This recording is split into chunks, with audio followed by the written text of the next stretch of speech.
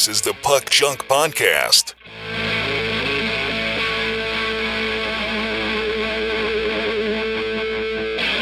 Hello and welcome to the Puck Junk Hockey Podcast. I'm Sal Berry, and with me is Tim Parrish and Jim Howard. And today we're going to talk about the 2023 Hockey Hall of Fame induction class.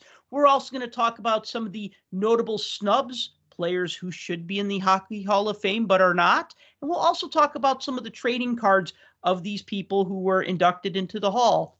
Guys, Tim, how you doing? I'm only here to not be fined by the league.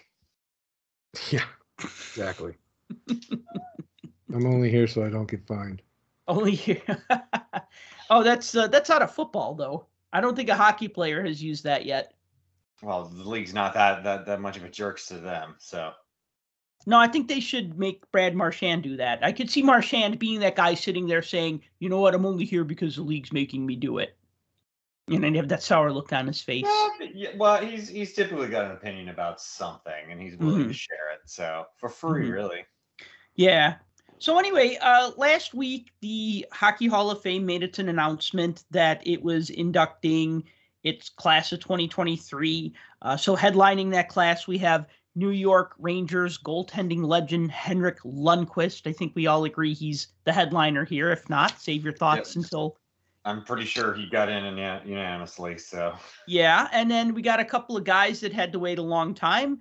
Goaltender Tom Barrasso, goaltender Mike Vernon. So a trio of goaltenders in this class, and then forward Pierre Turgeon. And then we also have in the they don't really call it the women's category, but a women player, Caroline Ouellette of Canada. And then for coaching, Ken Hitchcock, I guess he'd be in the builder category. And then Pierre Lacroix, who was the GM and president of the Nordiques and the Avalanche. So those are the inductees. Shall we start with the king, since he's the king? Might as well. They've been putting him on TV a lot, I've noticed, during the postseason. So I feel like they've been trying to drum up some interest and remind people that he's still around before the Hall of Fame thing hit. So that was kind of what I noticed watching a lot of the postseason games on TV. Well, he's part of the panel for TNT. Yes. So he gets. But they were putting him like up at the forefront a lot. Oh, yeah, sure. I actually kind of like the insight that he gives. It's a lot more detailed when it comes from the goaltender side, because you don't get a lot of that with most of these panels, because 9 times out of 10 they're like goal scorer guys or forwards that they don't know anything about the crazy people that sit in the net. And so having that perspective, I think, is pretty good. That's why I like Kevin Weeks when he does stuff, because he gives that extra perspective of, how things work and the mindset of the goaltender and everything else. And I think Lundqvist brings that. Not to mention, he's dressed to the nines all the time. He makes everybody else. He's absolute GQ. Completely. Yeah, he makes everybody else on that panel look like wakes up in a 3-piece suit. Yep. But he's also one of the least crazy goaltenders out there, because True. It's not like they're putting Brizgalov up there. That would be just sheer entertainment value. But I love Brizgalov when he did the sideline reporting maybe 5-6 years ago. Oh yeah. Fantastic. Yeah, if you want it to be your last show on TV, that's who you got to bring on your panel. Go out with a bang. If you're going out, you might as well go out. So Henrik Lundqvist is in the Hockey Hall of Fame not because of his work as a TNT panelist, although, yeah, that does keep him in the public spotlight. He played 15 seasons for the Rangers, 887 games played, 871 games started.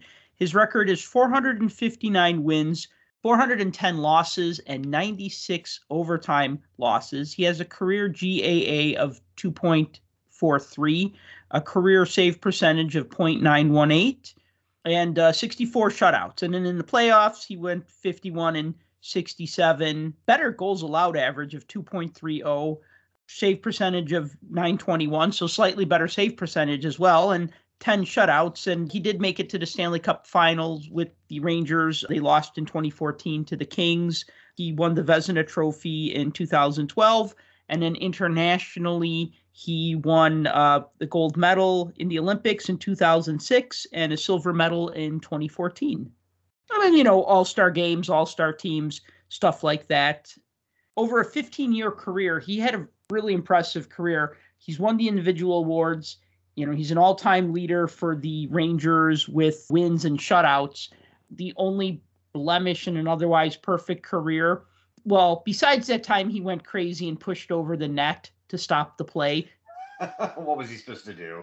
The only other blemish is that he didn't win a Stanley Cup. And that's where you can't really fault the player because he pretty much did everything a goaltender should do. He dragged those Rangers as far as he could into the Stanley Cup playoffs. And at the end of the day, winning the Stanley Cup is a team requirement. You can't just have one person get them there. If he had managed to win them the Stanley Cup, I think his name should have been on the Stanley Cup and everybody else should have just gone home. It would just have one name under the Rangers thing. Yes. Henrik Lundqvist, and then it would just be like 39 blank spots. Blanks, Yeah.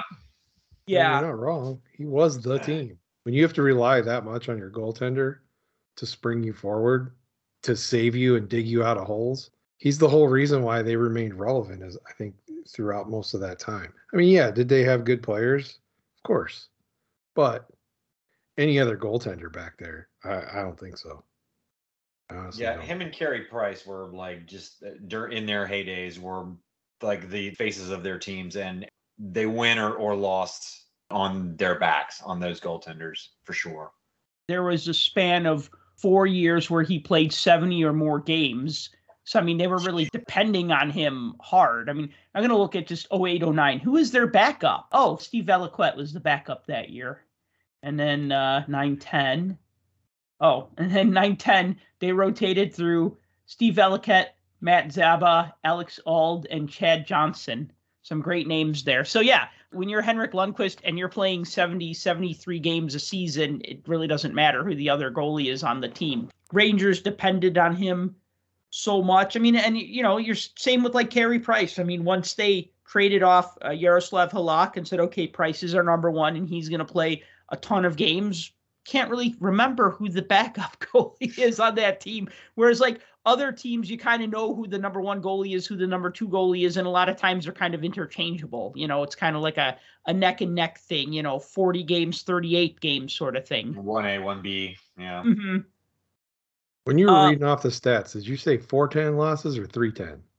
I probably got it wrong. Why? Was it 310? Yeah, it's 310. I didn't know if you said 310 or 410. I thought I heard you say 410. But I think I said 410 as well, and I probably typoed it because I was making my notes last minute because I'm a big nerd who makes notes before he records a podcast. I didn't say a word. I said nothing. A couple other things I'll just throw out here about King Henrik. Only goalie in the NHL to record 30 wins each season for his first 7 seasons. He was named to the first All-Star team in 2012, the second All-Star team in 2013. He played in the NHL All-Star game 5 times, 2009, 2011, 2012, 2018, 2019. I'm actually surprised it was only 5 times.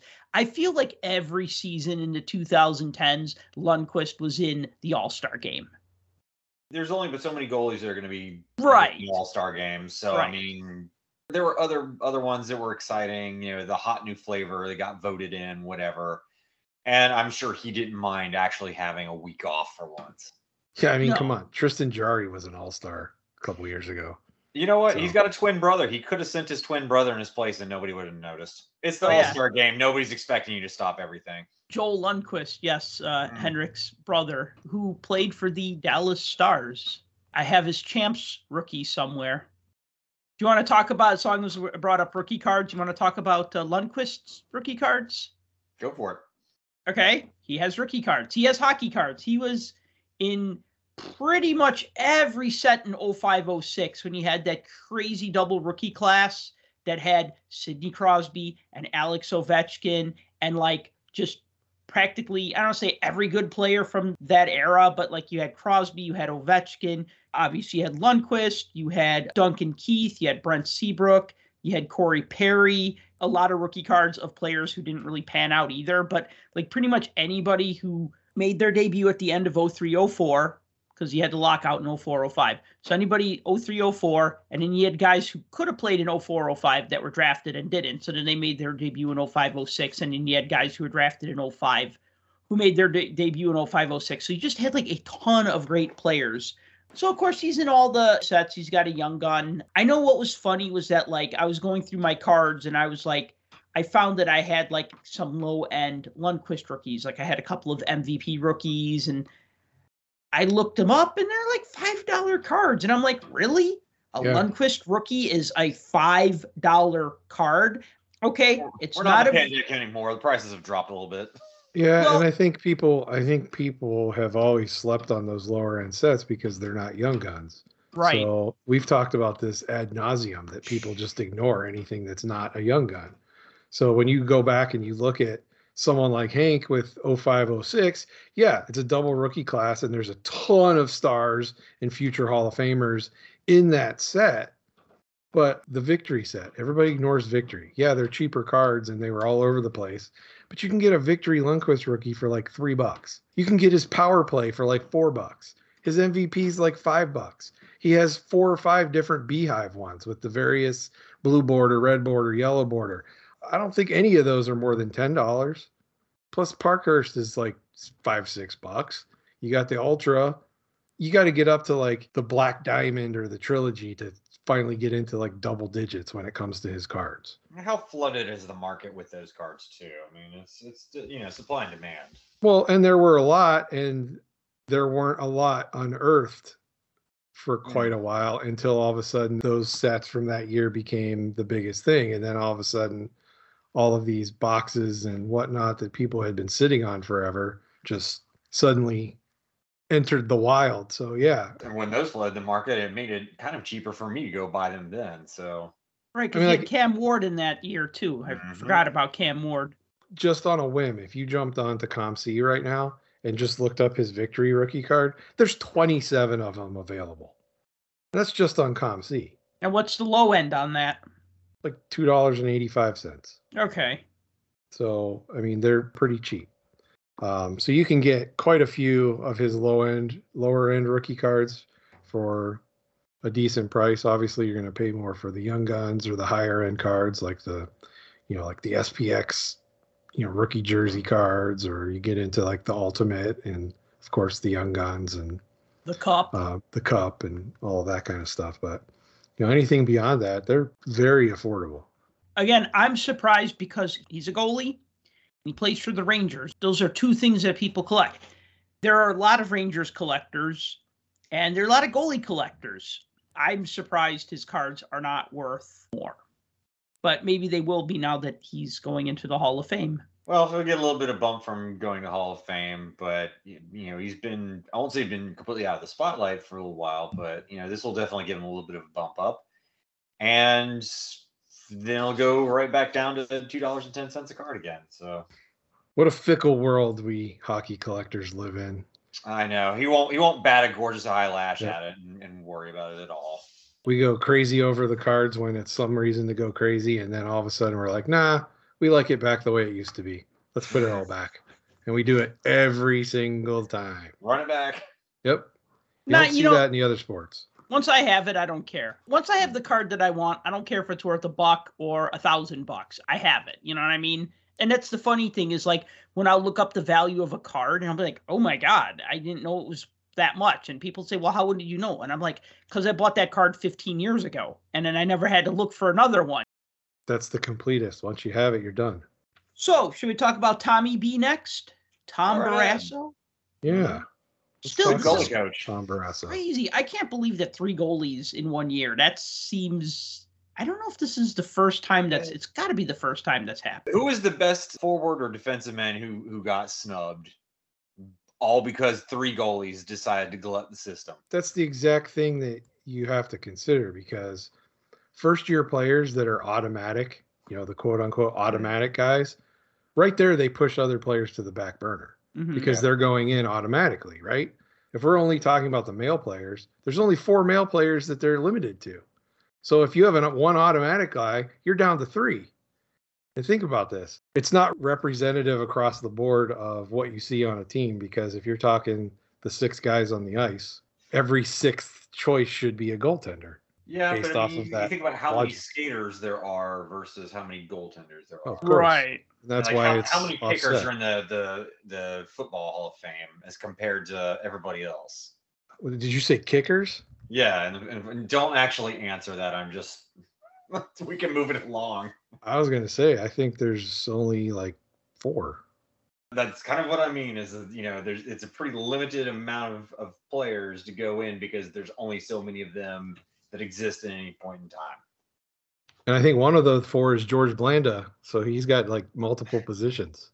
So Tom Yes. Barrasso Tommy B. broke on the scene in the 83-84 season. He was drafted by the Buffalo Sabres in the first round. He made the team as an 18-year-old rookie, and he had an incredible rookie season. He won the Calder Trophy as Rookie of the Year, and he won the Vezina Trophy as the league's best goaltender. So, I mean, not to be hyperbolic, I hate the one for the ages because that's such a cliche, but really, he had a rookie season for the ages. I mean, think, you're 18 going on 19, you played high school hockey, now all of a sudden you're a starting goaltender for the Buffalo Sabres at 18, and the league says, yep, you're the best goalie this year. And then the league also says, oh yeah, and you were also the best rookie this year. He had a crazy good first year of hockey. The next season, he won the Jennings Trophy for statistically best goaltending duo. Him and Bob Sauvé shared that award. Some of his statistics: 777 games played. Hopefully I got his record right here. 369 wins, 277 losses, 86 ties. A goals allowed average of 3.24. Now remember, this was the 80s and the 90s. It was a wild time. And then a save percentage of .892. In the playoffs, he went 61-54, had a 3.01 goals allowed average and a .902 save percentage. But most importantly, I think, he was the goaltender for the Pittsburgh Penguins when they won the Stanley Cups in 91 and 92. And Tim, I think you could talk more about Barrasso's play as a Penguin. I never saw him. Oh, okay. He was all right. Kidding. I'm just kidding. It was a joke. Yeah, I mean, this guy, it was a totally different team when you had the Penguins prior to him coming to the team versus what they were afterward. Okay, dispel the myth for me really quick. Yes. Anybody could have been the Penguins goaltender those 2 years and they would have won the cup. Anybody? Well, I don't know about anybody. I feel like sometimes like people say like, oh, Barrasso gets too much credit because he had a team with Mario Lemieux and Jaromir Jagr and Paul Coffey and did he steal any games in the postseason? Look, backstopping, arguably one of the most offensively talented teams in the history of the league, certainly doesn't hurt. But if you look at least during that time frame, if you look at Barrasso's athleticism in net, his puck control skills were top notch. They were one of the top in the league of most goaltenders at that time, and his agility out there was second to none. So it wasn't like he was a mediocre or even bad goaltender on a really great team. He was a great goaltender on a great team. And, he was able to shine. I mean, he won overall, I think on the Penguins, he won 269 out of 369 games for them in his career with the Penguins. So that included 2 Stanley Cups and should have included a third. But, he was exactly what they needed to not have to worry about the back end, right? Because how many teams do we look at all the time in modern era that are just a powerhouse of offense that just suck on the back end? I mean, there's plenty. There's plenty. I mean, the list is endless. And if you have problems in the back end, if you have problems on your D line, and then you have problems in net, you can score as many goals as you want. But if you let in just as many, if not more, you're not going to win any games. So, yes, being on a team like that certainly helped. But I don't take anything away from him as a player because of that and discount kind of what he did overall, because if you look at his body of work, I guess, not just with the Penguins, but overall, I brought up the point about his stick handling ability. Today, as we talk, he's the all-time leader in points by a goalie. He had 48 points. Fair. How do you get 48 points as a goaltender? Pass to Mario Lemieux. I mean, yeah, you have to be able to pass. You have to have puck control. You got to be able to know where guys are. And you have to have done it before Brodeur came in and wrecked everything for everybody else. Well, yeah. Once you change the style, then it goes away. And then something else happens. So, look, Barrasso didn't stay with the Penguins his whole career. I mean, he bounced around after he left Pittsburgh. From his generation, it would be hard for me to not put him in the top 10, if not closer to top 5. Just simply because he played in an era where goaltenders, let's face it, were basically irrelevant, right? And to have a player like that play at that kind of level for as long as he did, I don't think there's any denying that he deserves to be in the Hall. Oh, yeah, no arguments there at all. He made a dominant Penguins team into a juggernaut for a few seasons there. I'm looking at his stats right now. So, that span between Buffalo and his first half of his career with the Penguins were great. And then it seems like towards the end, he bounced around. He played with Ottawa for 7 games at the end of the 99-2000 season. He sat out in 2000-2001 and did not play. It was with the Carolina Hurricanes in 2001-2002. And then he was also with the Toronto Maple Leafs in 2001-2002 for 4 games. And then he was with the Blues for 6 games in 2002-2003. So other than those 34 games with the Hurricanes, where he was respectable that year, he played a handful of games with the Senators, the Leafs, and the Blues. And I think sometimes people kind of fixate too much on how it ended, oh, he was great with the Penguins, and yeah, he had a great rookie season, but then, and it shouldn't be about that, right? No, How many people sit here and go, oh, yeah, the St. Louis Blues legend, Martin Brodeur.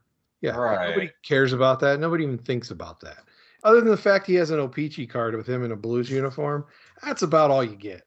So, Oh, Brodeur? Yeah. I still hate the fact that I can't find a jersey swatch card of his Blues jersey.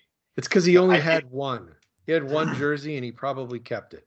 It doesn't even have to have been a game used jersey. Even, a photo op jersey where they just slap it on. It's like, okay, clearly that's the Blues jersey. I can throw that in there, and my collection can be nearly complete. Call up Fanatics. They'll make one for you. You collect Brodeur cards? I just stumbled onto so many Brodeur jersey swatch cards that I just started looking at them, and I was like, okay, I've got this one, I've got this one, I've got this one. What else did he do? Okay, I've got an all-star jersey one. I need to get representative of his whole scope. Yeah, exactly. Right. The thing, though, is that, Barrasso played 19 years in the league. Jim, as you said, goalies, they'll play for a couple of years and then they kind of fizzle out. They end up in the minors, they end up overseas, whatever. So, to play 10 years in the NHL as a goaltender is, to get to the NHL is remarkable. So we all know that's all a given, right? But to last that long as a goalie, but then to last nearly 2 decades as a goalie, you're doing something right. Heck, even if you're like, oh, well, he only had a handful of games with the Blues or whatever at the end of his career. Well, you know what? He was still good enough at 37, 38 years old to get that handful of games. You know what I mean? Instead of them saying, let's call up some kid from the minors, he can't do any better, right? Or any worse, right? With a guy like that, his career stands out and his accomplishments stand out. They're exceptional. But for the Hockey Hall, how long has he been eligible? Been Long eligible time. 2005, maybe? Here's the thing.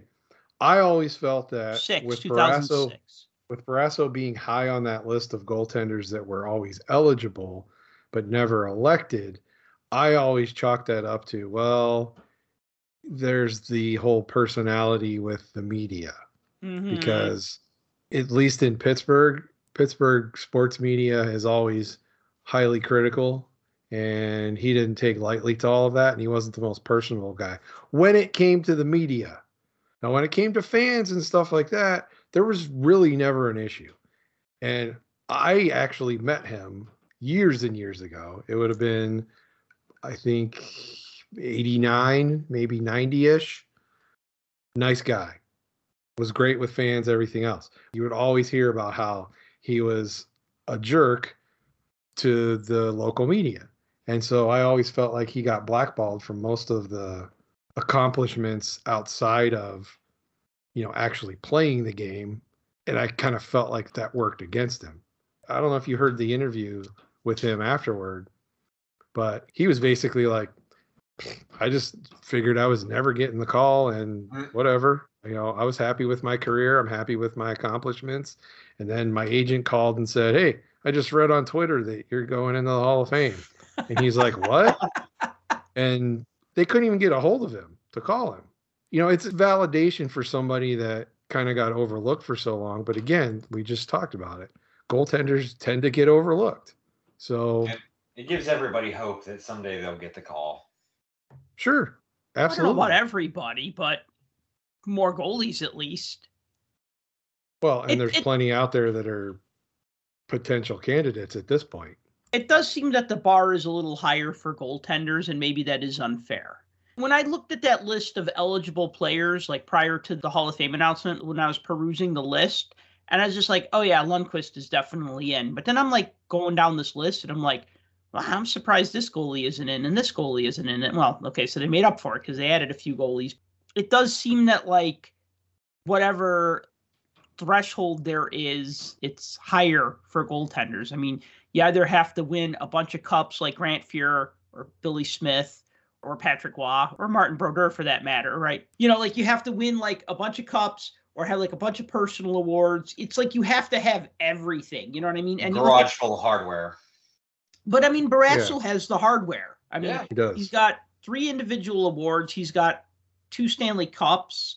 He was the first U.S.-born goaltender to hit the 300 win mark. And, I mean, as Tim said, 48 assists. I mean, he's got the most points, the most assists, and most points by any goaltender. A stat like that, they should have probably looked a little harder and said, this is pretty awesome. And the other thing, too, I don't know if we've opened the floodgates to goaltenders going forward. It could be that, or it could be, hey, we're going to put in 3 because we're not going to elect another one for the next 10 years. Ooh. That was my thought, honestly, because I'm the glass half empty kind of guy, and I feel like they're like, okay, good. We don't have to pay any attention to them for at least 5 years now. Yeah, because if you look at the list of guys that are eligible that haven't gone in, and I'm sure we're going to talk about it here in a minute, but Cujo, he's got almost 1,000 games as a freaking goaltender. He's not. That's ridiculous. Yeah, you got Osgood, who's got over 400 wins. I think those 2 were 2 of the big ones that stood out. Well, yeah, you got other legends like Mike Richter on that list. You got John Van Beesbrook. That's Felix the Cat. Van Beesbrook, who I think gets kind of the blackball from some of the dumb things he said over the last 10 years. But I mean, you're talking about guys that were legendary goaltenders within their time frame and were notable stars on the teams that they played on. But, those guys haven't got a sniff yet. So, yeah, I mean, it could be next year you got 2 more and next year you got 2, or it could be we don't see another one for a long time. So I don't know. Well, completing the hat trick of goaltenders, we also had Mike Vernon inducted into the Hockey Hall of Fame.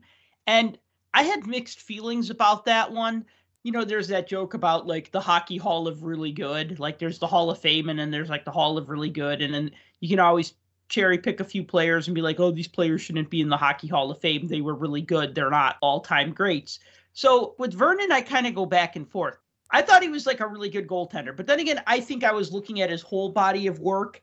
And now when I was compiling these stats and I look back at like that range from like 1988 to 1993, I mean, he was one of the best goaltenders in the league. Just to give some statistics here. So 782 games played. He had a record of 385 wins, 274 losses, 92 ties during the regular season, a 2.98 goals allowed average in his career, and an .889 save percentage, 27 shutouts as well. And remember, he came into the league really as a full-timer in 85-86. He had a handful of games before then, but he came in as a full-timer in 85-86. And so that was that wide open style of hockey from like the 70s and 80s and, up until like the mid 90s when the New Jersey Devils ruined everything for everyone and made hockey not fun. Let's just win 1-0, guys, because that's also a win. You know, just getting on to like in the playoffs, he had a record of 77 and 56, goals allowed average of 268, save percentage of 896. He won the Jennings Trophy in 95-96 when he was with the Red Wings. He shared that with Chris Osgood. He won the Conn Smythe Trophy as the Stanley Cup MVP in 97 with the Red Wings. He won the Cup twice. He also won it in 1989 with the Calgary Flames and in 97 with the Detroit Red Wings. And then second team All-Star in 89. And then he played in the All-Star game 88, 89, 90, 91, and 93. I used to see Mike Vernon a lot because the Blackhawks didn't necessarily play the Flames a lot, although I do remember them like destroying the Blackhawks in the 89 conference finals en route to the Flames winning the Stanley Cup that year. And like, the whole Flames team was awesome. So I look at that and I go, yeah, the whole Flames team was awesome. But Mike Vernon, I mean, he played incredible for the Flames those years. You can only have, one first-team All-Star goalie and one second-team All-Star goalie. And when you have, like, Patrick Waugh and Grant Fuhrer and, like, other great goalies, it's kind of hard to be, like, one of the best two goalies in the league. But, you know, All-Star game, you get, a few more goalies, especially when they started adding 3 goalies to the All-Star game in the 90s, but he was just really freaking good. And then even like the latter half of his career with the Red Wings, he was really good. I say really good, but I guess I should say great, because when you're the MVP of the Stanley Cup, you're great. When you're the starting goalie on 2 Stanley Cup winning teams, you're great. And when you win the MVP award, you're great. Yeah, and don't forget that second cup and the Conn Smythe. He won that after people were like, yeah, Vernon's done. He's washed. Right. Yeah. Exactly. No. Yeah, because when the Flames traded him, it just seemed like they were giving up on him. Like, all right, he's not good anymore. Let's get rid of him, right? The Red Wings, they got him, and he shined with them. I actually thought it was kind of odd that they traded him after he won the Conn Smythe Trophy. Well, I guess his trade value was like at an all-time high, So then he looked towards the end of his career when he was like the Sharks and whatnot. What do you guys remember, if anything, about Vernon? I feel like he's just one of those guys that he gets that perception of not being an elite goaltender just because he comes from that era where you do have a few that you can pick and choose from going forward, and he gets left off and people don't talk about him. And there's plenty of times where goaltenders, Calgary may have said, he's washed up, he's not worth anything. And then the goaltender just finds himself in the right situation with the right players in front of them, and that just reignites their career. There wasn't any gas left in the tank per se, but they needed a new batch of chemistry to get them rolling again. And there is something still there. They need the right players. It is still a team sport. Well, right, and it doesn't hurt absolutely. that you're teamed up with Chris Osgood as your partner. Both Right. of those guys pushed each other, I'm sure. Mm-hmm. Another thing, too, about Vernon, he's 5'9". You think of goalies now as being 6'3", 6'5", like tall and lanky and filling a lot of net. Vernon's my height. I'm 5'9". Compare him with like a Ben Bishop or Devin Dubnyk. I know, it's crazy, right? Like 6'7", 6'6". Scott Goalies were Darling. expected to be Scott. Scott Darling. Don't say that name. Anyway, goalies were, there was like an era where they were expected to be athletic. They didn't have to be gargantuan and stuff. And then once they did, then and they were winning. Teams started like trying to find the tallest goalies they could. But for a good long while, especially when I first started watching, athletic goalies were, the norm, it seemed like, and they were exciting to watch. When I was a little kid, I always used to think that all the goaltenders were fat. Right. Like every goaltender was fat, because why wouldn't you want the fattest guy in front of the net? Because he fills up the most space. So he's going to block the majority of that space. And then beat him. He's the scrawniest guy on the team. That was the thing. The very first professional goaltender that I ever got to meet was when I was really little. And it was like when we played hockey at the local rink, and the Penguins would often send players as like a team ambassador thing as part of the program you were in, and they'd come and teach you stuff and all of that kind of thing. And I just remember players coming and I would see them and I'd be like, wow, this guy's like skinny. Like there's nothing to him. Like why are they so small? And yeah, I always used to think they were fat and like big, huge guys. You just shoved them in the net. Now, which goalie was it? Because now I want to know. Back then, God, I don't even remember who it was, to be honest with you. I feel like it might have been Roberto Romano, but I don't think that's right. I was going to guess Roberto Romano. Yeah, I think it might have been a year or two before he was on the team. Ooh, wow. So maybe Michel Dion? Yeah, I don't even think it was. I think it might have been like maybe a backup guy. Wow. I don't remember who it was. Life-changing experience for you. Players came all the time, so it was not like a big thing. You would always be there. Half the time they'd be there like helping out, and you just thought they were another coach. Is their summer job?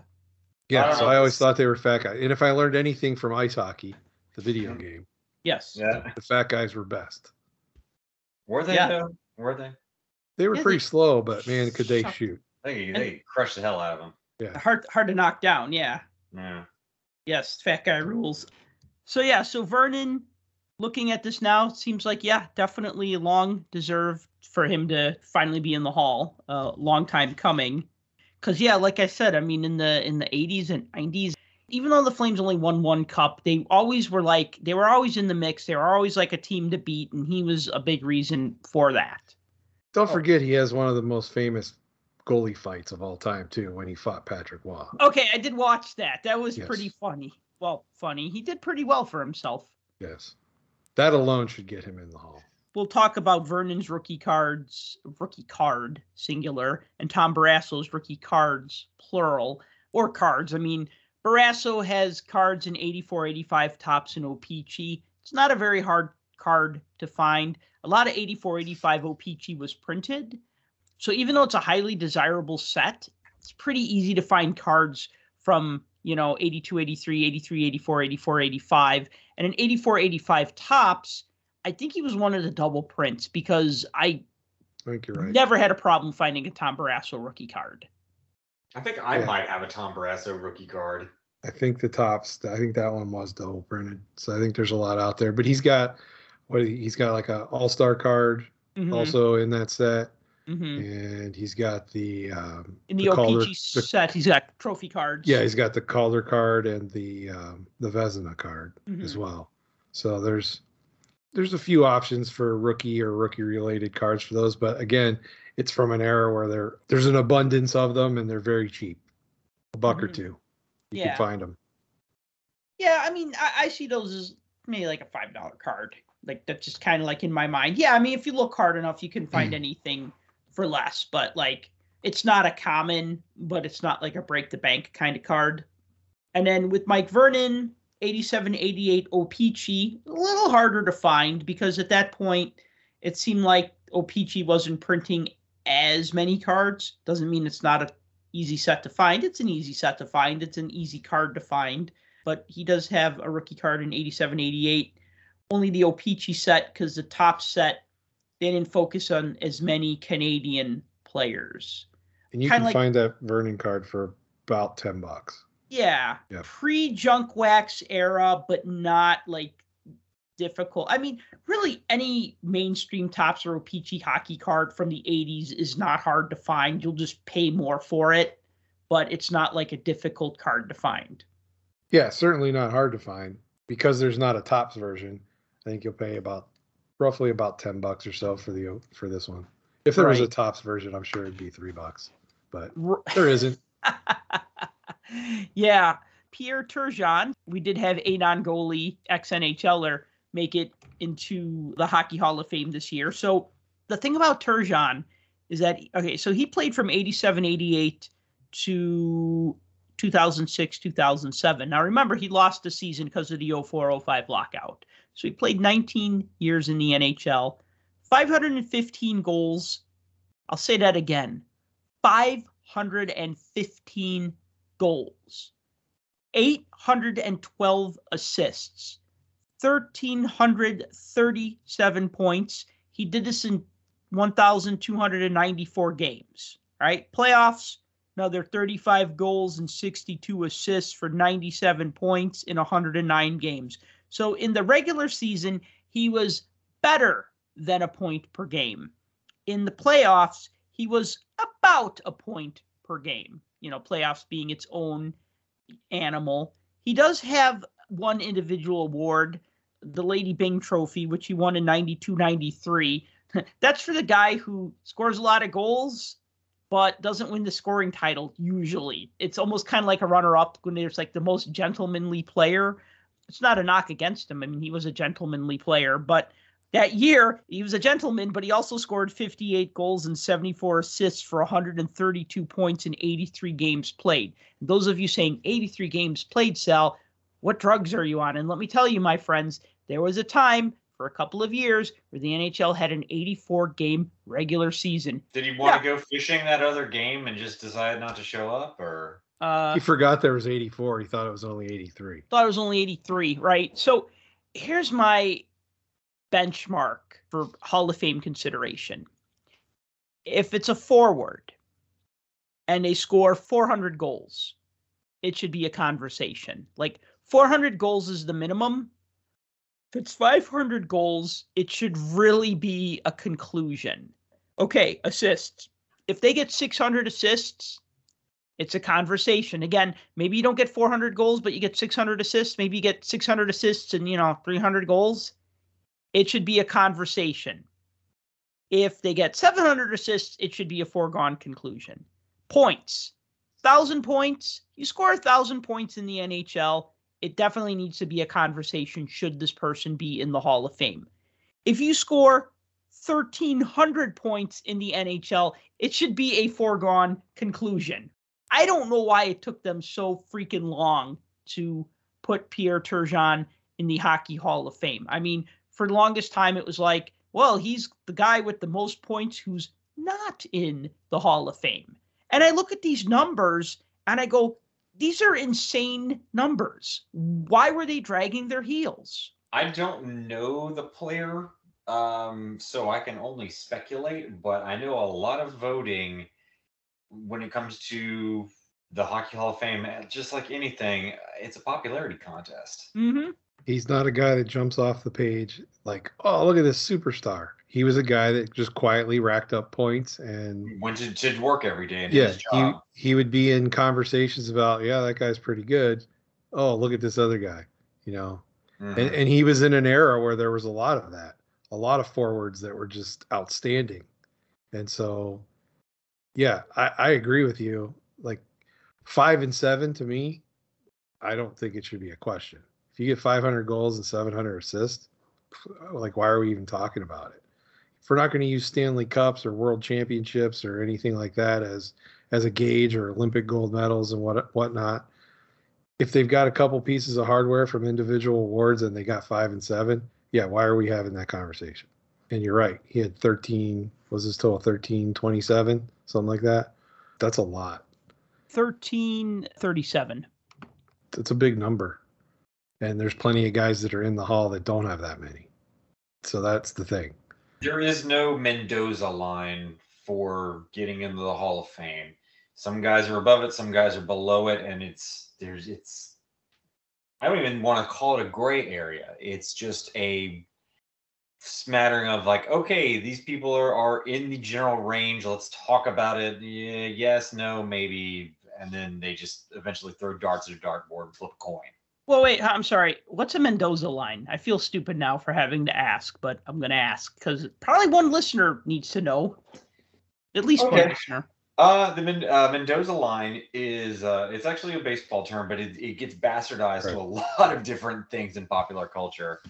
But there was a catcher in Major League Baseball. I can't remember his first name, but his last name is Mendoza. He wasn't a great player, but he wasn't a bad player.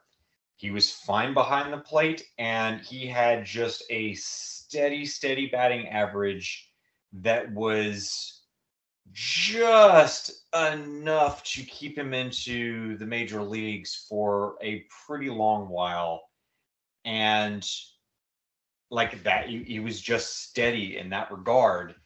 And anybody that could keep their batting average above his stayed in the league. Anybody that couldn't get up to him, up to what he was batting, they went back down to the minors. And so that was referred to as the Mendoza line. That term is used all over the place now. Yeah, and it was Mario Mendoza. Sure, let's go with that. Yeah. He played for the Pirates from like 74 to 79, and only 2 seasons out of that whole entire time did he hit above 200. Yeah. So the 200 was what they considered to be the Mendoza line. So anybody below 200, you were probably going to be sent packing if you consistently did that. But if Mendoza bats 175, then he could be like, well, but now the line is 175, right? Like, well, and he probably gets sent down for a stint in the minors. He did. I mean, many years he was in like the 180s, 190s. It's a generic term that they use now for where's the cutoff point of offensive futility, and that's where it is. Yeah. And unfortunately, the Pirates are still doing that with their current catcher. Interesting. So definitely is a popularity contest. And I mean, I'm looking at like some of the teams that Turgeon played on. I mean, okay, played for the Sabres in the late 80s, early 90s, played for the Islanders in the early 90s, then played for the Canadiens in the mid 90s, the Blues in the late 90s and early 2000s, then the Dallas Stars, and then the Colorado Avalanche, right? So, I mean, he played on different, he played on a few different teams. Not any particularly great teams, although I think the Blues are pretty good by the turn of the century, although they didn't win a cup. But, I mean, they were a better team.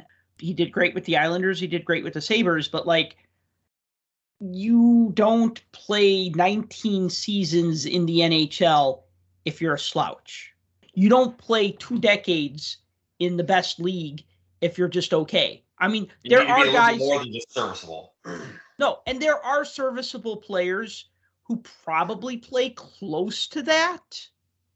15, 16 seasons. When you're getting to like 20 seasons or close to 20 seasons, you got to be really good to hang at that level for that long and put up that many points. Obviously, if you keep scoring, you keep staying in the league, right? But I throw up my arms at this. I'm like, well, what are they thinking? What are they drinking? If you're a point per game player or over a point per game, statistically, there's no reason for you not to be there. Right, and yet they made Eric Lindros wait. He is a point per game or better.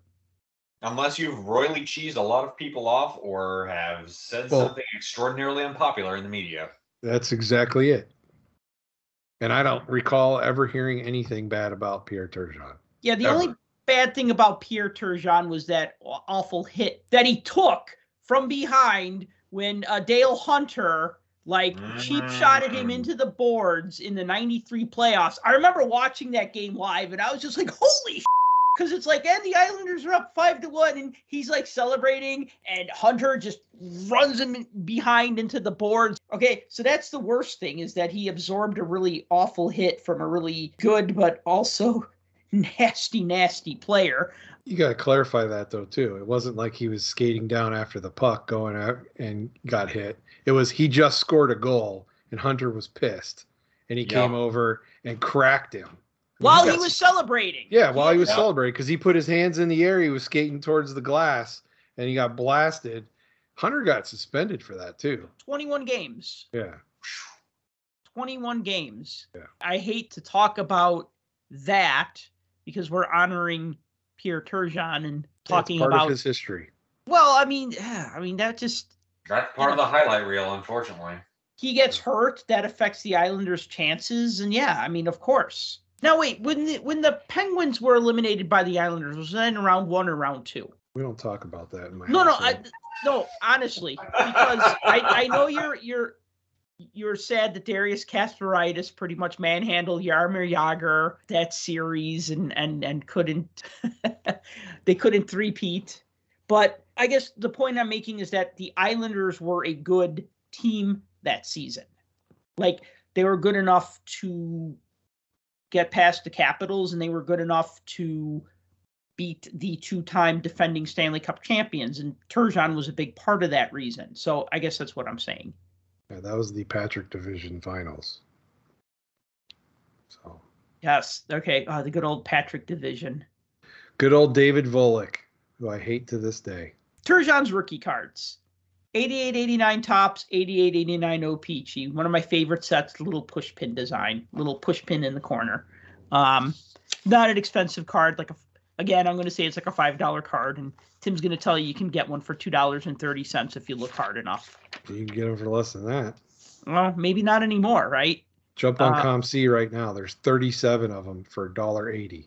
Ooh, all right. It's sitting in somebody's bicycle spokes. Yeah. No, time to invest in Pierre Turgeon. I mean, he's only been eligible for the Hall for, 12, 13 years. So now's the time. There's probably about a dozen or more under $3. Cheapest ones are about $1.80 if you go to the O-Pee-Chee one, $2.50 and up. Nice. Depending on the condition and how centered they look. But nice. Yeah, I mean, they're not from scarce sets by any means, but definitely a cool card to have, especially now that he's in the Hall. Okay, so the women's player who was inducted, Caroline Ouellette. So she won 4 Olympic gold medals, 2002, 2006, 2010, and 2014. She won a gold medal at 6 IIHF Women's World Championships, and in another 6 silver medals at the IIHF World Championships. So, I mean, Canada's a great team, obviously. The Canadian women's team, usually it's Canada who wins a gold. Sometimes it's the U.S. Sometimes it's a team that surprises like Sweden or Finland. She played 14 seasons in various pro women's hockey leagues. In the 2003 NCAA women's tournament, she led the UMD hockey team, University of Minnesota Duluth hockey team, to a national title, and she was named the MVP. She was the Canadian Women's Hockey League leading scorer in 2011.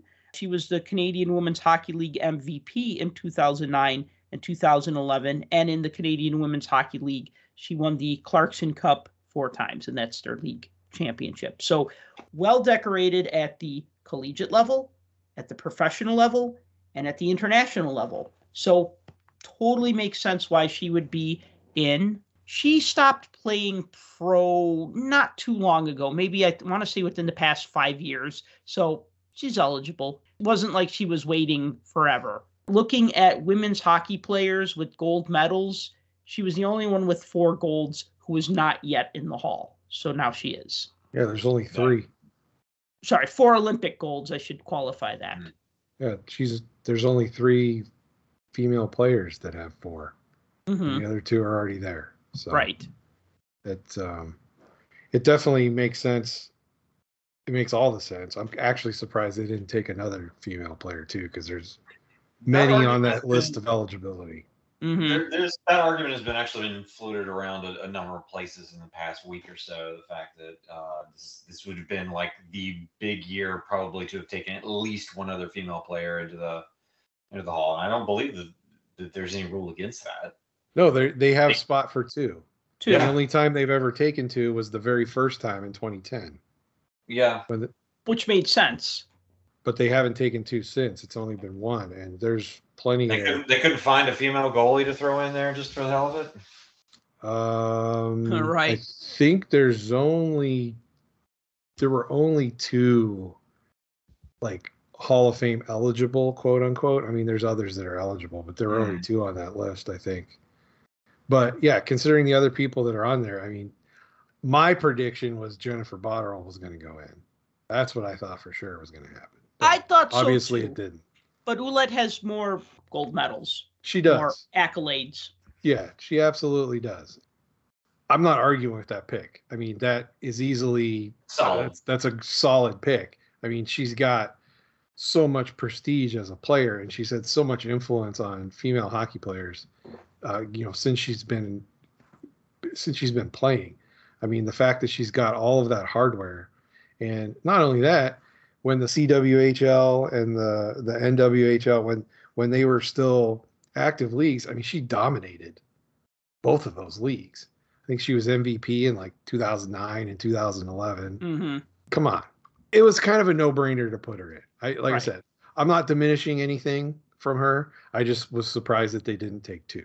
I think I was more familiar with Botterill as a player. I was more familiar with her. So when I saw that she wasn't in the Hall of Fame, I'm like, oh, well, she should have been. But then I look and I'm like, all right, well, they could have taken both of them together and nobody would have been like, oh, why'd you do that? But then again, maybe they said, oh, it's really time for Mike Vernon. Just to backtrack to Vernon for just a minute, Lanny McDonald, former Calgary Flames player, and he was the team captain when the Flames won the Cup in '89.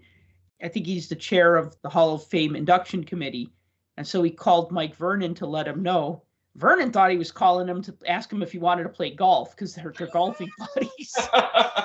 So he's oh, cool, Lanny's calling me. He probably wants to play golf, right? And he's like, no, you're in the Hall of Fame now, right? I guess that's the thing is like, we agree that it was kind of, these two goalies were kind of overdue, but yes, they could have absolutely taken another women's player. There's like a limit, and I don't have that memorized. It's 4 male players, 2 female players, and then they go to the builders. Yeah. I mean, the thing though is I think about like with the female players is that really, if you think about it, like women's hockey at the international level has really only been a thing since the early 90s. I mean, I know it's been around before then, but it didn't, I mean, really what put it on the map is when it became a medal sport in 98, right? I mean, there were world championships before then, and there were like various professional leagues. I mean, I know you guys have heard of Angela James, who was like considered like the Wayne Gretzky of women's hockey. And as women's hockey was becoming a medal sport in the Olympics, that was kind of like when her career was winding down. So she did all this great stuff before women's hockey has the attention that it has now. You can't really go back 30 years and say, oh yeah, there's a player that we overlooked. And then the other thing is that there's not that much attention paid to professional hockey. And then we also have professional hockey leagues that came and went. It's not like where you can look at the NHL and say, oh, this league's been around for 125 or 100 years or whatever, right? And I'm thinking Stanley Cup's 125, but the league's been around for over 100 years, right? So you have like a lot of players, a lot more players to look at that you can kind of pick and choose. And I feel like with women's hockey, if they do 2 every season, they're probably going to run out that would be eligible for the Hall. So they're trying to save it? Okay, kind of. I mean, I'm not saying it's right. That's just my theory anyway. Is it time for them to start adding more slots for people that can make it every year? Or are we still good with it just being the allotted slots that we have now? I think it's an okay number. I don't think it's bad. You don't want to wash the thing and just like every year take 10 people. Well, no, not that many, but yeah, it'll end up watering it down, and like it ends up being the Hall of pretty good, not the Hall of Fame. I was following what you're saying, Sal, and I think you might be onto something there. All right. Saying that there isn't as large of a pool of candidates to pull from. But I also don't think that if you have 2 slots available to bring people in and you have people that are qualified for it, why make them wait an additional year? Because here's the thing. Right. Let's say Jen Botterill was or is eligible this year, which she was. If they take her next year, they could have taken her this year. So why didn't they? You know what I'm saying? Because there's a slot there and it's available. Next year? I mean, go down the list. She's definitely not the highest point scorer on the list. I mean, you can look at Jenny Potter. Jenny Potter's got 4 world championships and scored 64 points. I mean, she's pretty high up on the list and definitely probably a pretty worthy candidate compared to the other stats. I mean, look at Monique Lamoureux. She's got 50 points in international play, 6 world championships, and she won like an MVP award in one of those tournaments. So that's another person that could be looked at. Plus the body of work is a lot bigger. So there are people that are eligible and have the statistics that they've set as the bar to meet. So that's one thing I don't understand. If there's an automatic person and everybody knows they're going to go in, I don't think they should take a spot away from somebody else because you're going to take them anyway. So yeah, you're not going to make them wait because they're automatic. So like when Hank went in, because everybody was like, okay, Hank's going in no matter what. I don't think that should take away that spot. They should have still brought somebody else in. And since there's 2 female positions, why not just take the 2 female positions? Especially if you bring that person in the following year. That's what'll bug me. So anyway, Caroline Ouellette does not have as many hockey cards as some of these other players that we've spoken about, because there really has not been any cards of the women's professional hockey leagues. So really the only cards that she would be in sets that focus on international players. So like sets that like In the Game put out or Upper Deck put out that focused on either Team Canada or on international tournaments. So she has some cards in those sets from like the late 2000s. You said you have one of her cards. I have the 0910 O-Pee-Chee Canadian Heroes card of hers. Definitely not a rookie card by any means, but it's one of very few that I know of that are out there. You're right. It's mostly just in the game stuff. And then more recently, Upper Deck's been doing those, like the Tim Hortons Legend set. Mm-hmm. And they've done those Team Canada Junior sets that feature a lot of the female players on Team Canada. So yeah, she's got cards in all of those. What would you call her rookie card then? She has a card in 0405 Canadian World Women's Hockey Championship, card number 14. And I'm looking at this, and this card is sponsored by the Chronicle Herald publication. And Yeah. I'm looking at this, and it looks like kind of like a giveaway card. So maybe those don't count. Yeah, and I think all the time when we talk about what's a rookie card and what's not, it's got to be something that's a major release in order to be kind of out there. And it's hard to say rookie card per se, because none of these cards of hers, for instance, feature her as a professional hockey player. Right. From either the NWHL or the CW League or, any of those. They're all international. So I don't know if you do make an exception for those. Do you call them PRCs? Do you call them rookie related? I don't know. I don't know what the right rule is for that. I think you make up whatever rule you want, but I mean, if you were going to ask me, I'd say it would be the 06-07 In the Game going for the gold women's national team set, or maybe the 07-08 In the Game O Canada set, because In the Game cards aren't like the things that you could buy at Walmart, but they weren't super hard to find either. You know what I mean? They're not like impossible to find, but they're not like the easiest thing to find. But you can absolutely find them. Like, it irritates me that going for the gold set wasn't that easy. I think that was a complete set. Those weren't like boxes or packs. I think that was a complete set. And I think it was sold as a complete set. Okay, but O Canada, that was in packs. The O Canada one was right. Packs, yes. What annoys me is like 04-05, the lockout season, when Upper Deck did offbeat rookie cards, Young Guns, I should say. 04-05, Upper Deck was like, hey, we're going to do Young Guns of people who are hockey players or hockey-related people, because there's no rookies, right? So they did a rookie card of like Gary Thorne, the longtime play-by-play announcer.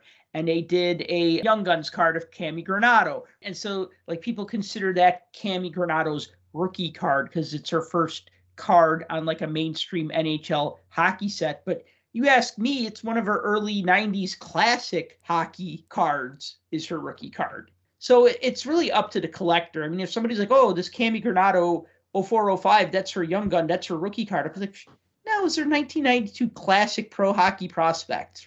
Just for the heck of it, I looked up to see if she had a Sports Illustrated for Kids card, but no, there wasn't one. Nothing. Oh, those are fun. Yeah. Well, Hey, some of the do count as rookie cards. To go back to those Young Gun Legends cards, have you seen how much some of those sell for? I know, Like it's ridiculous. The rehashing of like the Mike Modano or the Sakic or the Messier or even the Mario card. I mean, if you can find them, yeah. if you can find them, I mean, they're ridiculous. I mean, people are willing to pay a lot for some of these. These are kind of like rehashing. The ones of like Lemieux and Modano and Ronick and those, the dealer want like $40 for a Mike Modano Young Gun. And I'll be like, nah, it's all right. Yeah, I really don't need to complete my 04-05 Upper Deck set that bad. There's things I could live without. Meanwhile, it'll only cost you $1.40 for a Mike Keenan Young Gun. Yeah, he's got a Young Gun in that too. Go figure. Moving on, Ken Hitchcock in the builders category. He's coached 1,598 games in the NHL. He has 849 wins, which is fourth in NHL history, fourth most wins. 534 losses, 88 ties, and 127 overtime losses because he coached in both pre and post lockout games. He was the coach of the Dallas Stars when they won the Stanley Cup. He won the Jack Adams Award in 2012 as Coach of the Year. And he was a coach of the Stars, Flyers, Blue Jackets, Blues, and Oilers. So happy for him to get in the Hall because he's one of those coaches that have just been around a long time. Fourth in wins, that's success. But I mean, I just not even knowing that statistic. I didn't know that statistic until today. If somebody said Ken Hitchcock, I'd be like, oh yeah, longtime coach, good coach, successful coach. When a team like hired Ken Hitchcock, you weren't like, this guy again. You're like, oh, Ken Hitchcock. Well, let's see what he does. Let's see what good he can do for this team. And that's how I always looked at him whenever he coached a team. I remember reading a story about Ken Hitchcock so a lot of players talk about Hitch that have had him, and they talk very respectfully about Hitch as being a great coach. He's never a guy that always stood out to me. He was just always there. Like he was always a coach on some team somewhere. There was Hitchcock. He was always there. But I remember reading a story about him and how he got his start. And how he didn't know what the heck he was doing and had no clue and didn't even have a resume and interviewed for that Kamloops job. Didn't have anything. And he like called somebody on a payphone on his way to the interview or before he got on the plane and asked them to read off what his stats were as a coach for the previous seasons that he was coaching so he could write them down. And he presented them with a piece of paper just from a notepad, and that was his resume. Now he got that job. Something like that's crazy to go from something at that level all the way up to being one of the greatest coaches in NHL history and, you know, having a career that spanned as long as it did. Not only does he have all the NHL stuff, he has all the international stuff too. You know, he coached the Olympic team, the World Cup team. You know, he's got championships in multiple leagues. It's sort of like he quietly acquired all of that, though. He, like you were saying, you know, he was just always there. It was always expected of him. Not necessarily greatness, but it may have been a step up for whatever team he bounced to. What was the longest tenure he had with any one team? So looking at this, so he coached 22 seasons in the NHL. So he was with the Dallas Stars for 1, 2, 3, 4, 5, 6, 7 years. Wow. The Flyers for 1, 2, 3.5 years, not even a half years. 06, 07, he was fired after 8 games. And then he went right to the Columbus Blue Jackets. So they got hired mid-season. 1, 2, 3, 4 seasons with Columbus. 1, 2, 3, 4, 5, 6 with the Blues. 1 year stint with the Stars. And then a 1 year stint with the Oilers. So I guess the 7 years at the start of his head coaching career is his longest stint. It feels like 3 years is around the average of what most coaches get with a team. Sometimes 2, sometimes 4, whatever. But a good amount of times, like their welcome is worn out eventually. I do remember Blues fans getting pretty irate with Hitch towards the end of his tenure there. I do remember that. But, you know, he hung around probably longer with a number of those teams than average. So that's certainly respectable. Yeah. And that's the thing. When we were sitting here not saying anything, it's like you try to think of stuff about Hitchcock. It's like he was kind of always there, and he was always a great coach, but he's never like one of those ones that jumps off the page at you, and you're like, oh, yeah, like he's that guy. He's never been really one to like jump out in front of the media or get in reporters' faces or say crazy. He's not Mike Keenan. Yeah, he doesn't say crazy stuff or get out of hand. He just goes to work and does his job, and he's good at it. I mean, one thing about Hitch teams, if you look back at, they were always physical teams. Those teams would just they were Grind the hell out of people. relentless grinding teams that would just check you to death. I mean, that was his thing. That was important to him, and all of his teams did it. I don't have a whole lot to say about him. He was a lot of times in the Western Conference, so most of the games I watched, I didn't get to see him. Coaches don't really have rookie cards. I mean, well, sometimes they do if they played in the NHL, and then but he never played. So I will just point this out, though, because this is just fun. So Ken Hitchcock did have some cards when he was a junior coach, and his earliest card is the 84-85 card from the Kamloops Blazers team set, which pictures him then as a 33-year-old head coach of the team. If the guy just was a coach and not like previous to that, like a professional player at some level, then they don't really have cards unless it's like with the team set, but nothing mainstream, but just kind of fun. Just wanted to throw that out. Maybe they should start making coaches cards, and they can have, they won't necessarily be a jersey swatch, but they could get one of their neckties and take a cut out of their necktie and put that on the card. So I will tell you this, the reason why non-NHL players are not included in NHL sets is because it has to do with league rules and more so the players' union rules.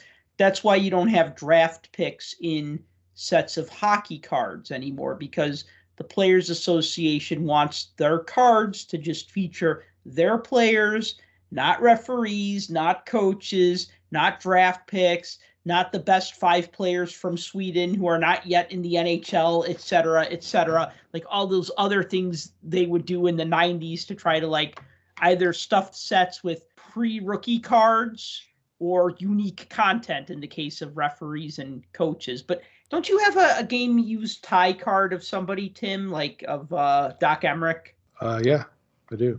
I mean, he's not a coach, but still. I think you're right. I think it is a game-used tie. I think there's there's like a John Forsland card, the announcer, John Forsland. I think there's a card that has a piece of worn fabric from him somewhere. Always wanted to find it, but it was always expensive as hell, too. I have his Voices of the Game auto. I think it might have been in the same set as that. From that, the one Crown Royal set. Panini Crown Royale. Yeah. Yep.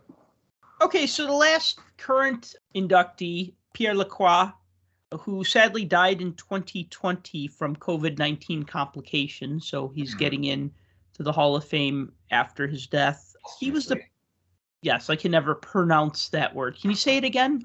Posthumously. Thank you. You said that very well. He was president and general manager of the Nordiques Avalanche franchise from 1994 to 2006, and the Avalanche won the Stanley Cup in 96 and 2001. So, I mean, he came in after that whole Eric Lindros mess where the Nordiques drafted Lindros and he didn't want to play for them, so then they ended up trading him to the Flyers. But he still brought in players that helped the team win the Stanley Cup, most notably Patrick Waugh. He's also going in the builders category. You have to look at, again, what he did and what he meant to that organization and kind of what he more or less gave back to the NHL as well with his experience and everything. And that's kind of why he's getting that acknowledgement, I guess, now. Look back at his body of work. He was one of those guys where he would just look at his team and be like, you know what? If we're going to win, I got to make trades. I got to do something. I mean, he would trade first round picks. He would trade like a whole gaggle of players for a couple guys just to try to tweak his team and make things right. I mean, look. You took chances.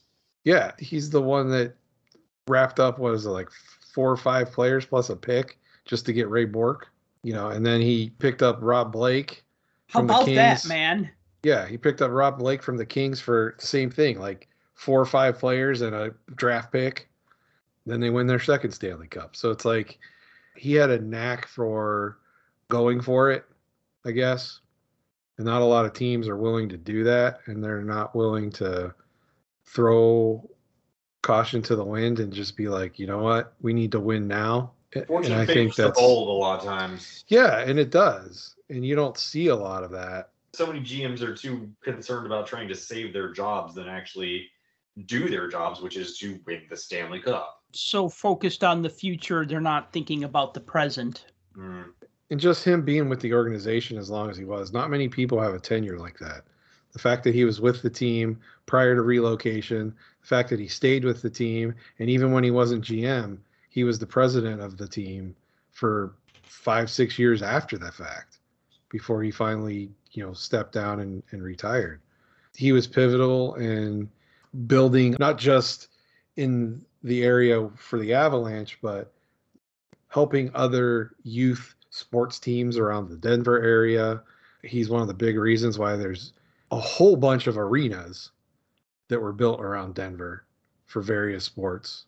So, I mean, he's got a pretty long legacy of his contributions to the game of hockey, not just being GM or president or anything of the team. He's got a lot more going on. And I think that's what the Hall needs to be. Remember, it's not the NHL Hall of Fame. It's the Hockey Hall of Fame. Right. So contributions to the game mean a lot. It's not just being able to play. It's what you can bring to the table. But don't get me wrong. He does have a rookie card. You can't deny that Pierre Lacroix did have a rookie card. It is in a major release from 81-82. He's got an O-Pee-Chee card. He should have had a card a couple years before that. I think his first year was like 79, but he didn't. His first card was an 81. What's the value of it? You can probably get one right now for $1, maybe. Hold on. $2.62. That's the rock bottom price for that. That's his 81-82. He also had an 82-83. You could have that for about 65 cents. And he has an 83-84 Topps sticker when he was on the Whalers. The 2 years that Topps didn't make hockey cards. They did stickers. Yeah, they did stickers, which is just funny. Like, well, hockey cards suck. We're not going to make hockey cards. I know, let's make hockey stickers, right? Like, kids love that. I think they sometimes like stickers a little better, like littler kids, especially with the album and stuff. And the packs are cheaper. You slap them on your Trapper Keeper when you're going to school. I used to do that. Yeah. If you're not a card kid or a sticker kid, but you must have every Pierre Lacroix ever made, you can also go after the 83 Suhei Renaissance keychain card, because he has one of those too. Wow. He shares that with Risto Siltanen, who's on the reverse side. We promised we were going to talk about snubs. So I'm going to get my big snub out of the way real quick. I'm going to address the elephant in the room, or I should say the coyote in the room, or the Blackhawk, or whatever you want to say, because one of my all-time favorite players, Jeremy Roenick, still not in the Hall of Fame. So I think now that Turgeon's in the Hall, Roenick is the guy with the most points who's not in the Hall. Not 100% sure about that fact, but either way, I'm going to just throw these stats out at you, and then you can think about it. In 1,363 games, 513 goals, 703 assists, 1,216 points. And in the playoffs, he had 122 points in 154 games. Now, like I said, guy gets 400 goals or 600 assists or 1,000 points, it needs to be a conversation. Should this guy be in the Hall of Fame? You got to have that conversation. Once they hit 500 goals or 700 assists or 1,200 points, it should be a foregone conclusion. So the fact that Roenick is not in the Hall of Fame is because he's one of those guys who's being blacklisted, because he was never afraid as a player to speak his mind. He would, I wouldn't say talk trash, because it wouldn't talk trash, but he would butt heads with not so much Mike Keenan, a little bit with Mike Keenan. He was afraid of Mike Keenan originally, but then as he became a better player, he stood up to Keenan. He would butt heads with Daryl Sutter. I mean, they were, when Daryl Sutter became the head coach, I mean, he once said, playing for Daryl Sutter is like playing with a bungee cord attached to your back. You get out to the offensive zone and then you get pulled back into the defensive zone, right? And Sutter was like, well, you got to play defense also, and Roenick was scoring 50 goals and getting over 100 points.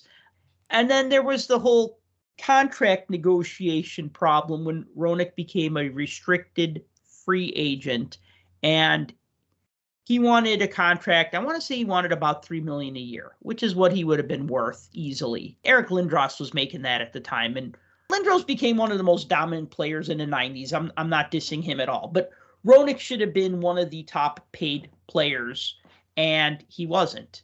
And so he wanted more money. The Blackhawks said no. He refused to sign the contract. They traded him to the Phoenix Coyotes for Alexei Zamnov and some other stuff. I think another player, maybe a pick. And the rest is history. Roenick then spent the best years of his career with with the Blackhawks, statistically speaking. But then, he went on with a long career with the Coyotes, with the Flyers, one season with the Kings, which was terrible, and then with the Sharks. I mean, that's the thing. Like, he was willing to stand up for himself, and sometimes he said stuff that was controversial. If this boils down to the most recent thing when he got suspended and basically kicked off of NBC for making some stupid comments, first of all, it wasn't even on the air. Second of all, it was on a different show, on a podcast, and as we know, no one listens to podcasts. So It's not like anybody heard it.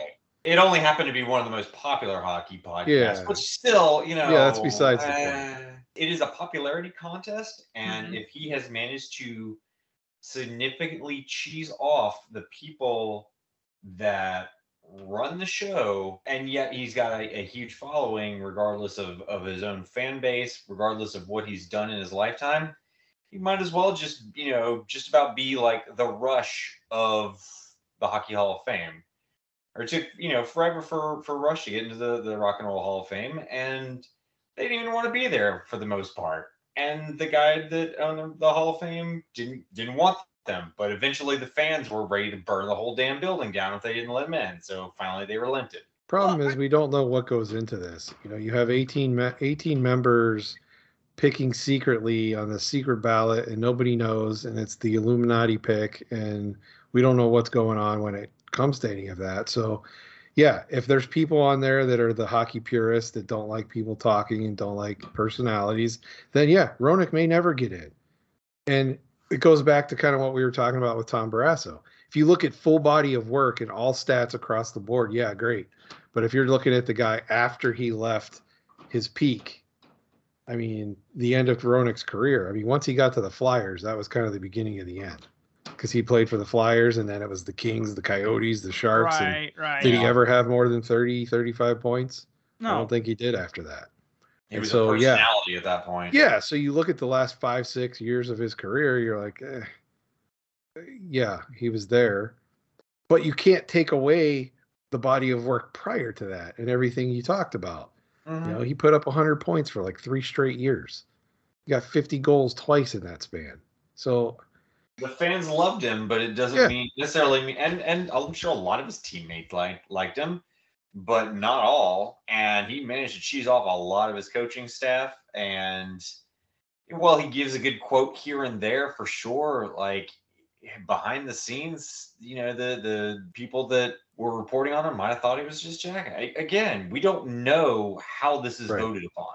Right. Yeah. And that's the thing that kills me. There's no transparency to it. So we can speculate all we want, and we don't really know what goes into it. But I think it does boil down to that whole personality thing. If you clash with too many of your quote unquote superiors in the business, you're going to raise an eyebrow when it comes down to, okay, now it's time for us to do you a favor. Yeah, no thanks.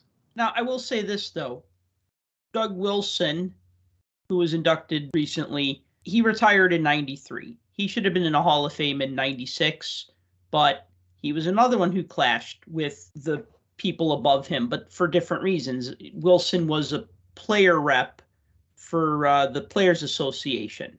And then I think he was the president or whatever. Like, he was like one of the top guys. So he would have been one of the people doing negotiating whenever there was like labor issues and stuff. So, people who work for unions usually are not liked by bosses, I think. I'm pretty sure that's how it is, right? And then when he went to the Sharks, he basically handcuffed the Blackhawks and said, look, I will only take a trade to the Sharks. He was an asset. They had to get rid of him. He said, I'm not going to play for Mike Keenan anymore. But the only team I'll waive my no trade clause for is the Sharks, right? So they basically had to give away this all-star defenseman to the Sharks for a second-round pick. So you do stuff like that, you're going to piss off the people above you. The thing is that eventually all those people die or retire. And now you look at the Hall of Fame. I brought up Lanny McDonald earlier. Lanny was a contemporary of Doug Wilson. They were players against each other. he's not going to be pissed at Doug Wilson that he was a union rep. And he's going to think, man, this is the guy that used to be on the Blackhawks that used to give me a hard time when I would go to try and score goals, right? There's that respect. It took Wilson like almost 30 years to get into the Hall of Fame since he retired. Maybe another 10, 15 years, Roenick will get in because you might have his contemporaries on the panel. Roenick has way better stats than Wilson, though, too. But then again, one's a defenseman, one's a forward. So obviously you're going to see a difference. But still, yeah, you're right. He might sit for quite a while until recent memory is forgotten by the members of the voting committee. I think each of you have one that you want to talk about. So go for it. Why don't you go first? I want to hear who you pick first. Well, I don't think it's going to be any surprise to anybody here on the panel or anybody listening at home. It's clear that the biggest snub that continues to happen for far too long is the fact that the Hockey Hall of Fame will just not recognize Dale Earnhardt. It's a fantastic driver in NASCAR. He was so damn good that he just supersedes other sports. He should be enshrined in the Hockey Hall of Fame just because he's Dale.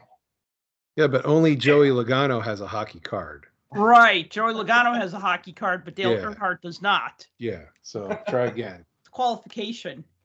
I mean, unless you go there has to be a card. I see. Unless it's the builders category, then no. Right. Yeah, no, he tears it all down. Raise hail, praise Dale. So who are you really picking? Look, I mean, I could sit there and talk about Brind'Amour all day long. It's Rod Brind'Amour? Rod the Bod Brind'Amour? No, Skyler, his son. Yes, of I course, Rod the Bod. I'm just clarifying for our listeners. Every year that it's brought up the fact that he doesn't get in, and so many people will be like, "Oh, it's just his stats just weren't quite good enough." You know, it's like, okay, look, he's got the hardware, he's got the pedigree. He was a staple of the game. He made fitness a regular thing. Like I'm pretty sure people were still smoking on the benches when he started in the league. At the end of the day, he didn't really ever dream about getting into the Hockey Hall of Fame, and so it's not that big of a deal to him. And I think to a lot of his fans, as much as we would like to see him get in, I'm more than fine respecting his wishes. He lifted the cup. That's what he cared about. That's why he started playing. It's not about accolades. Even though he's has always been a leader, he has given more thought to hockey being a team sport and what that means to the people around him than it is for getting any sort of accolades. He's always shied away from that. He's never really wanted anything more than to be with his guys, celebrating at the most. That's it. He shies away from, having anybody shower praise on him. I'm just looking at his stats right here. So in 1,484 regular season games, Brind'Amour had 452 goals and 732 assists for 1,184 in points. So again, going by my benchmark, or whatever you want to call it. Your Mendoza line? My Mendoza line, right? More than 400 goals, it should be a conversation. 400 goals, conversation. 700 goals, should really be in. Over, 1,100 points, should probably really be it. You know what I mean? So I guess that's the thing, though, is that But it's over 1,100 points in over 1,400 games. I mean, he was encroaching upon 1,500 games played. He's got more games played than most of anybody else that's out there that's eligible. Right. I think Pat Verbeek's basically right behind begged him to retire when he did because he was clearly out of gas by that last season. Yeah. And yet he played 80 games in that last season, 80 out of 82. So what individual hardware does he have? Is that what's keeping him out? 2 Selke trophies in 05, 06, 06, 07, and then he's got an Adams in 2021, but that would be in the builders category if we were to go in as a coach. So he did win best defensive player. And this was a good 15 years into his career. I mean, he started 88, 89 playoffs. Believe it or not, I remember him in the 88, 89 playoffs. So the Blackhawks called up Jeremy Roenick for the 89 playoffs, and the Blues called up Rod Brind'Amour for the 89 playoffs, and they played against each other in the second round. And I remember that, because those two were drafted right behind each other, weren't they? Yeah, I mean, they were. Yeah, that was a hell of a draft year. That 88 draft. Really, 89-90 was his first season, right? And so he's winning the Selke Trophy in 2006. So, I mean, he's 16 years into his career. I mean, a lot of times when players win trophies, it's in the first 10 years of their career. And when they're winning stuff in the latter half of their career, that's really impressive. Looking at his statistics, looking at his accolades, Selke trophies, he did win the cup. So that checks that box. He did take fitness to another level because, I mean, I remember like in the 80s, you still had players who smoked. I remember in a Blackhawks guide and record book one year, it just mentioned like a little tidbit about Dennis Savard where it's just like the little biographical bits. It was like, proudly kicked the habit of smoking last year, right? Like, and this is like in the 80s, but I imagine, having a cigarette after the game or something. And it's just like nuts that players would do that. And then Brind'Amour like reversed. Not only did he not do that, but he was really into bodybuilding. I mean, I remember reading an article about him in a bodybuilding magazine. I had a friend who would buy like Muscle and Fitness and all that stuff. He'd be like, oh, hey, this guy's a hockey guy. You should read this article. I'm like, oh, yeah, Rod Brind'Amour. Yeah, he's a bodybuilder. So you look at, like, players now, like when ESPN does, like, the body issue, and you see, like, I remember, like, Brent Burns and, like, Joe Thornton, and they're just, like, super cut and, like, super jacked, and they look like MMA fighters.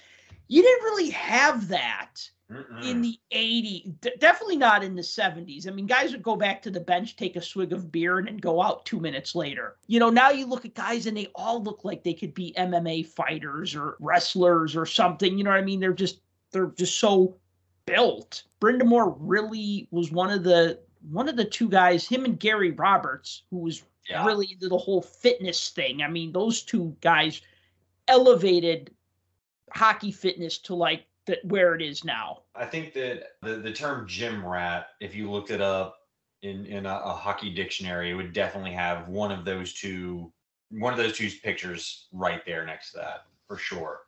As far as getting back on track there, the worst thing in the world would be one year when they only the league or the Hockey Hall of Fame only takes 4 players in, and they still snub Rod Brind'Amour. At that point, then I think somebody might get pissed about it, but they're never going to do it. And after a while, you just got to say, okay, that's just the way it's going to be. He's just somehow below their Mendoza line.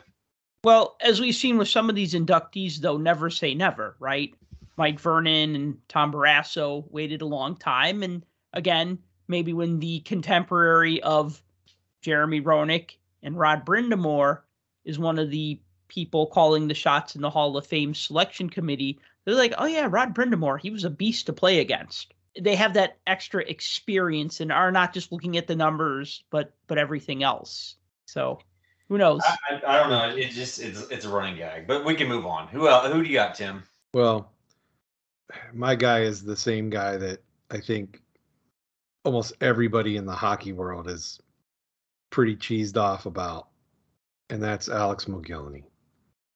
There's zero reason why he's not in the Hall. And this is one of the big things why I wish there was transparency as to why we're picking who we pick and why we don't pick others.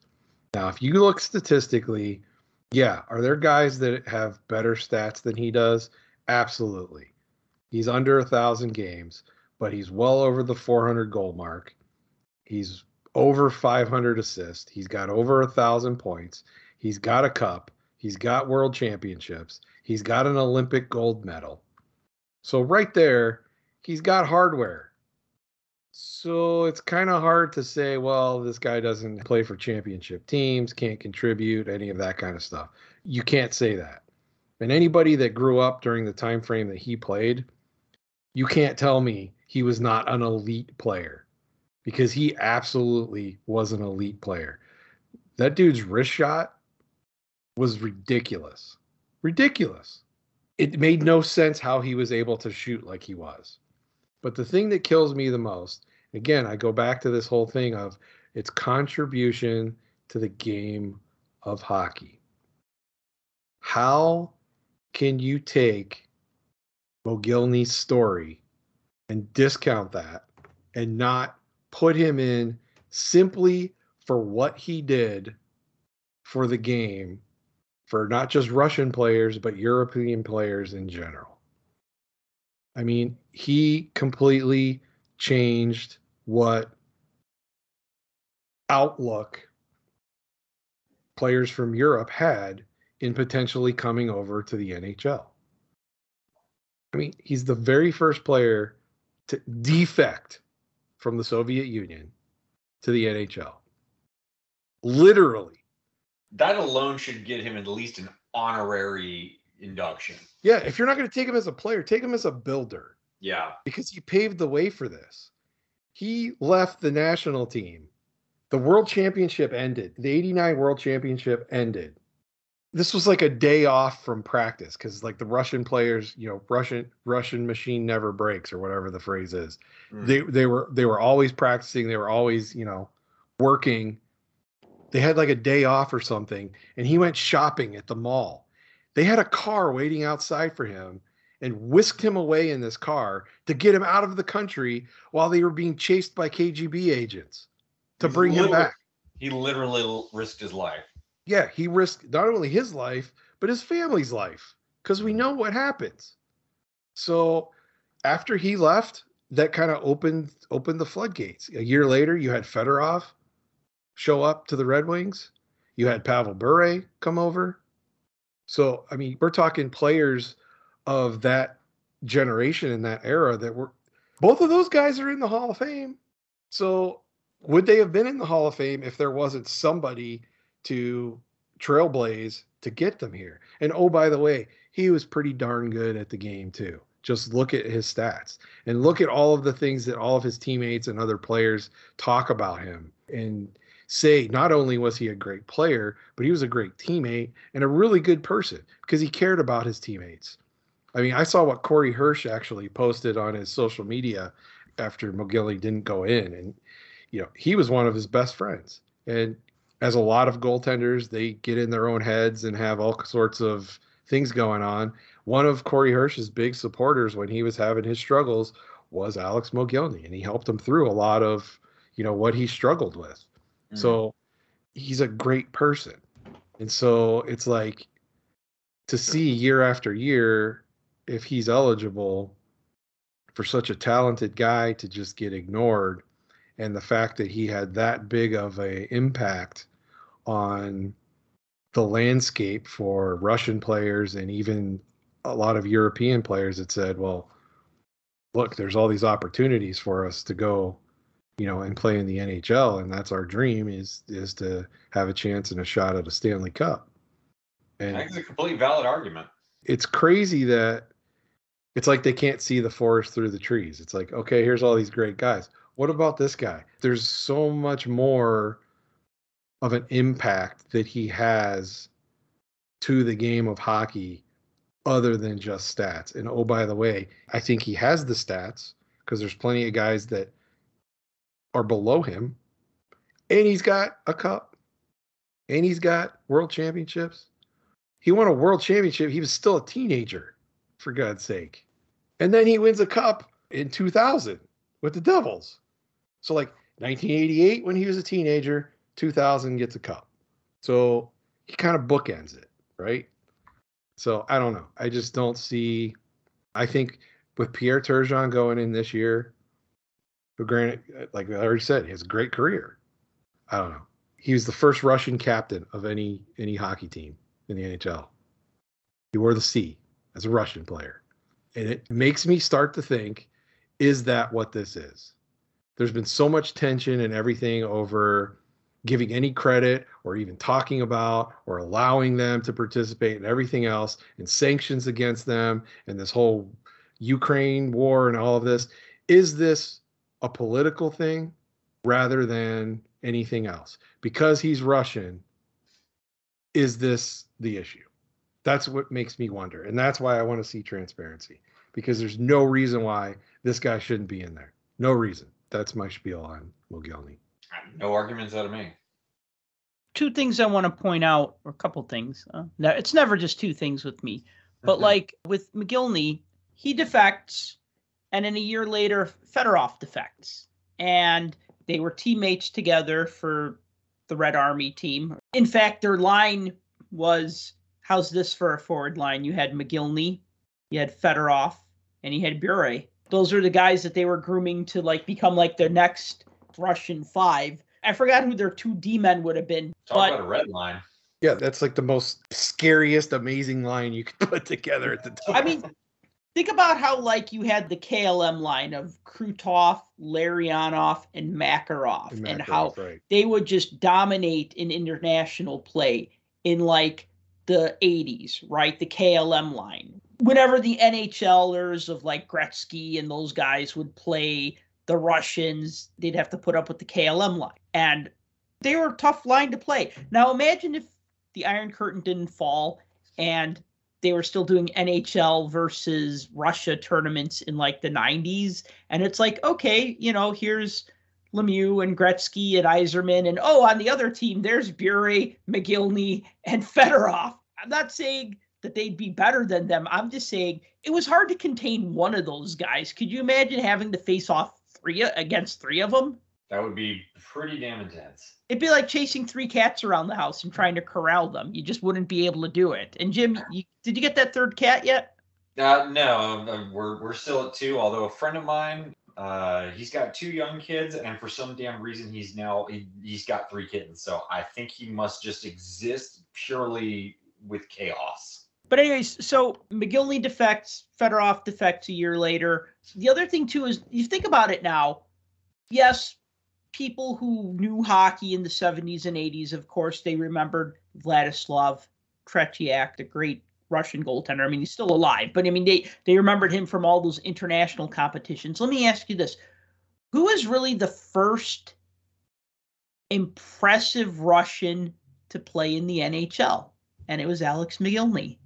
Because that year, you had the Russian five basically came over. And Sergei Makarov did win Rookie of the Year at age 29, and that's because he had the most points of any rookie. So he had more points than Rod Brindamore and Jeremy Roenick and Mike Modano, who were also rookies that year, right? It was, Sergei Makarov wins the Rookie of the Year award, right? But you had, Fetisov and Larionov, and then you had Kasatonov, and then you had Makarov and Krutov, right? So you had your Russian five guys, right?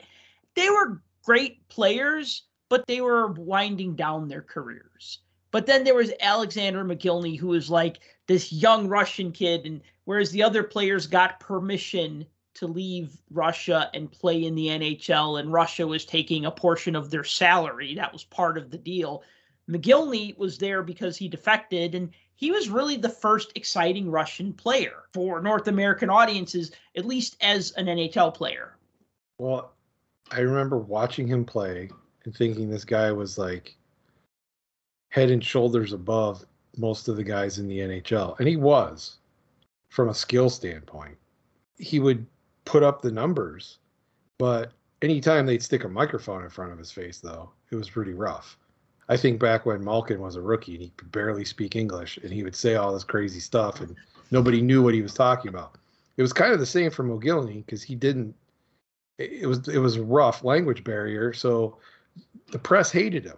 They couldn't stand it because he wouldn't stand up there and say, "Oh, puck's in deep. We got to get it in the corner. We got to roll four lines." No, he wouldn't say all that stuff. He would speak his mind, but in Russian, and he would say what he knew to say, and they didn't like that. That was a time when you just gave mindless answers when the press asked you questions. But he never did that. The problem is you couldn't really hold that against him because he was putting up the numbers. And when they put him with Pat LaFontaine, because they traded Turgeon to the Islanders for LaFontaine, and LaFontaine came to the Sabres. And when Mogilny and him were together, forget it. It was stupid. The two of them together was ridiculous. So it just makes me think that there's something more to this than just him not having 1,000 games or him not having, 1,300 points, or there's got to be something else, because his contribution to the game of hockey is undeniable. So I don't know. I don't know what it is. And there have been other Russian players who've gone into the Hall of Fame. That's why I said Fedorov and Bure are both in there. Yeah, they have the numbers to back it up, but they would have never been here if it wasn't for Mogilny. So I don't know. It's like, how do you take everybody behind when you don't take the guy that knocked the door down? The mystery wrapped inside an enigma. I just don't get it. So the moral of this story is I really wish there was more transparency to this whole thing. That's it. That's all I have to say about that. All right. Well, thank you for listening to the Puck Junk Hockey Podcast. And until next time, collect what you like. For more hockey goodness, follow us on Twitter @PuckJunk.